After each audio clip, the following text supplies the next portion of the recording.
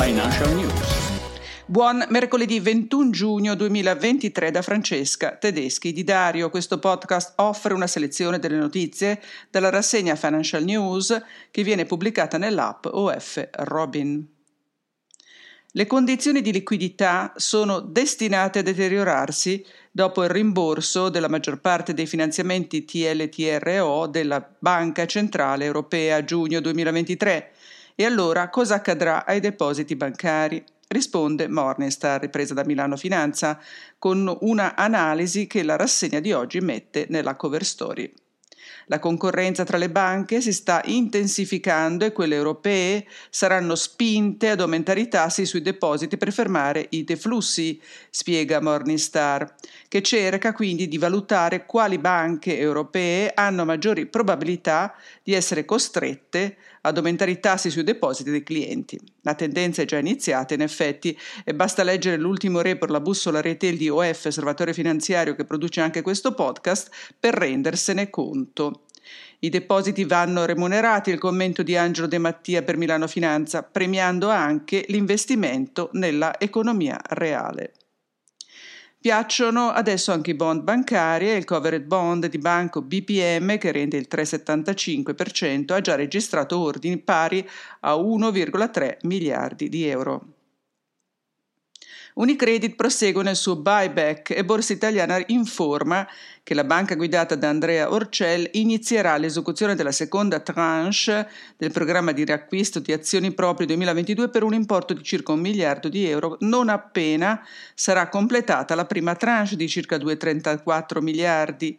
Nell'ambito della prima tranche, al 16 giugno di quest'anno, Unicredit ha acquistato 111,9 milioni di azioni pari a 5,77% del capitale sociale, per un corrispettivo totale di 2,07 miliardi di euro. Su Unicredit torna ancora Milano Finanza, ipotizzando una volta ancora quali acquisti potrebbe fare nell'est europeo. Ieri Piazza Affari ha chiuso in calo, ma sono andate bene B per Banca e Unicredit, male anche Wall Street, mentre cresce l'attesa per l'audizione del presidente della Fed Jerome Powell di oggi, 21 giugno, davanti alla Commissione degli Affari Finanziari del Congresso. A giugno Fed e BCE hanno preso decisioni diverse sui tassi, commenta l'economista della Bocconi Tommaso Monacelli per La Voce. L'inflazione core è al di sopra del 5% e portarla dal 5 al target del 2% sarà molto più difficile rispetto a quanto sia stato portarla dal 10 al 5%.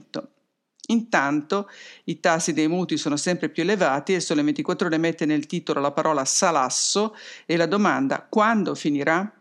Il Fatto Quotidiano riporta le amare esperienze di alcuni clienti a cui nessuno offre una surroga. Noi di OF, Osservatorio Finanziario, già nel 2015 avevamo scritto per avvertire di scegliere un mutuo a tasso fisso. Purtroppo i finti osservatori di broker, ce ne sono fin troppi, ripresi da molti quotidiani, consigliavano invece il variabile. La sezione speciale di oggi è interamente dedicata al Bitcoin in netta ripresa, con le banche che vogliono prendersi il mercato cripto, tra cui anche Deutsche Bank, che ha fatto già domanda per averne la custodia. Compreremo da TikTok? Sembra proprio di sì, dato che la sua società madre cinese vende prodotti attraverso l'applicazione di video virali e il gruppo cerca di sfidare dei rivali come Amazon. Nelle ultime settimane gli utenti del Regno Unito, scrive Financial Times, hanno iniziato a vedere una nuova funzione di shopping all'interno dell'app TikTok, che offre articoli che si sono dimostrati popolari nei video. Tutti gli articoli pubblicizzati vengono spediti dalla Cina. E questo è tutto per oggi. Finalmente tutti gli abbonati di UF possono scaricare la bussola retail, la bussola UF, la bussola ESG di giugno da ofcloud.it. Vi invito ad abbonarvi se ancora non l'avete fatto. Chi non vuole farsi battere dalla concorrenza deve conoscere ciò che fanno e pensano i propri competitor, e con l'app OF Robin, oltre che con il database prodotti bancari e assicurativi e con i report della serie La Bussola, lo si può fare in modo semplice e immediato. Buona giornata, buon lavoro, a domani.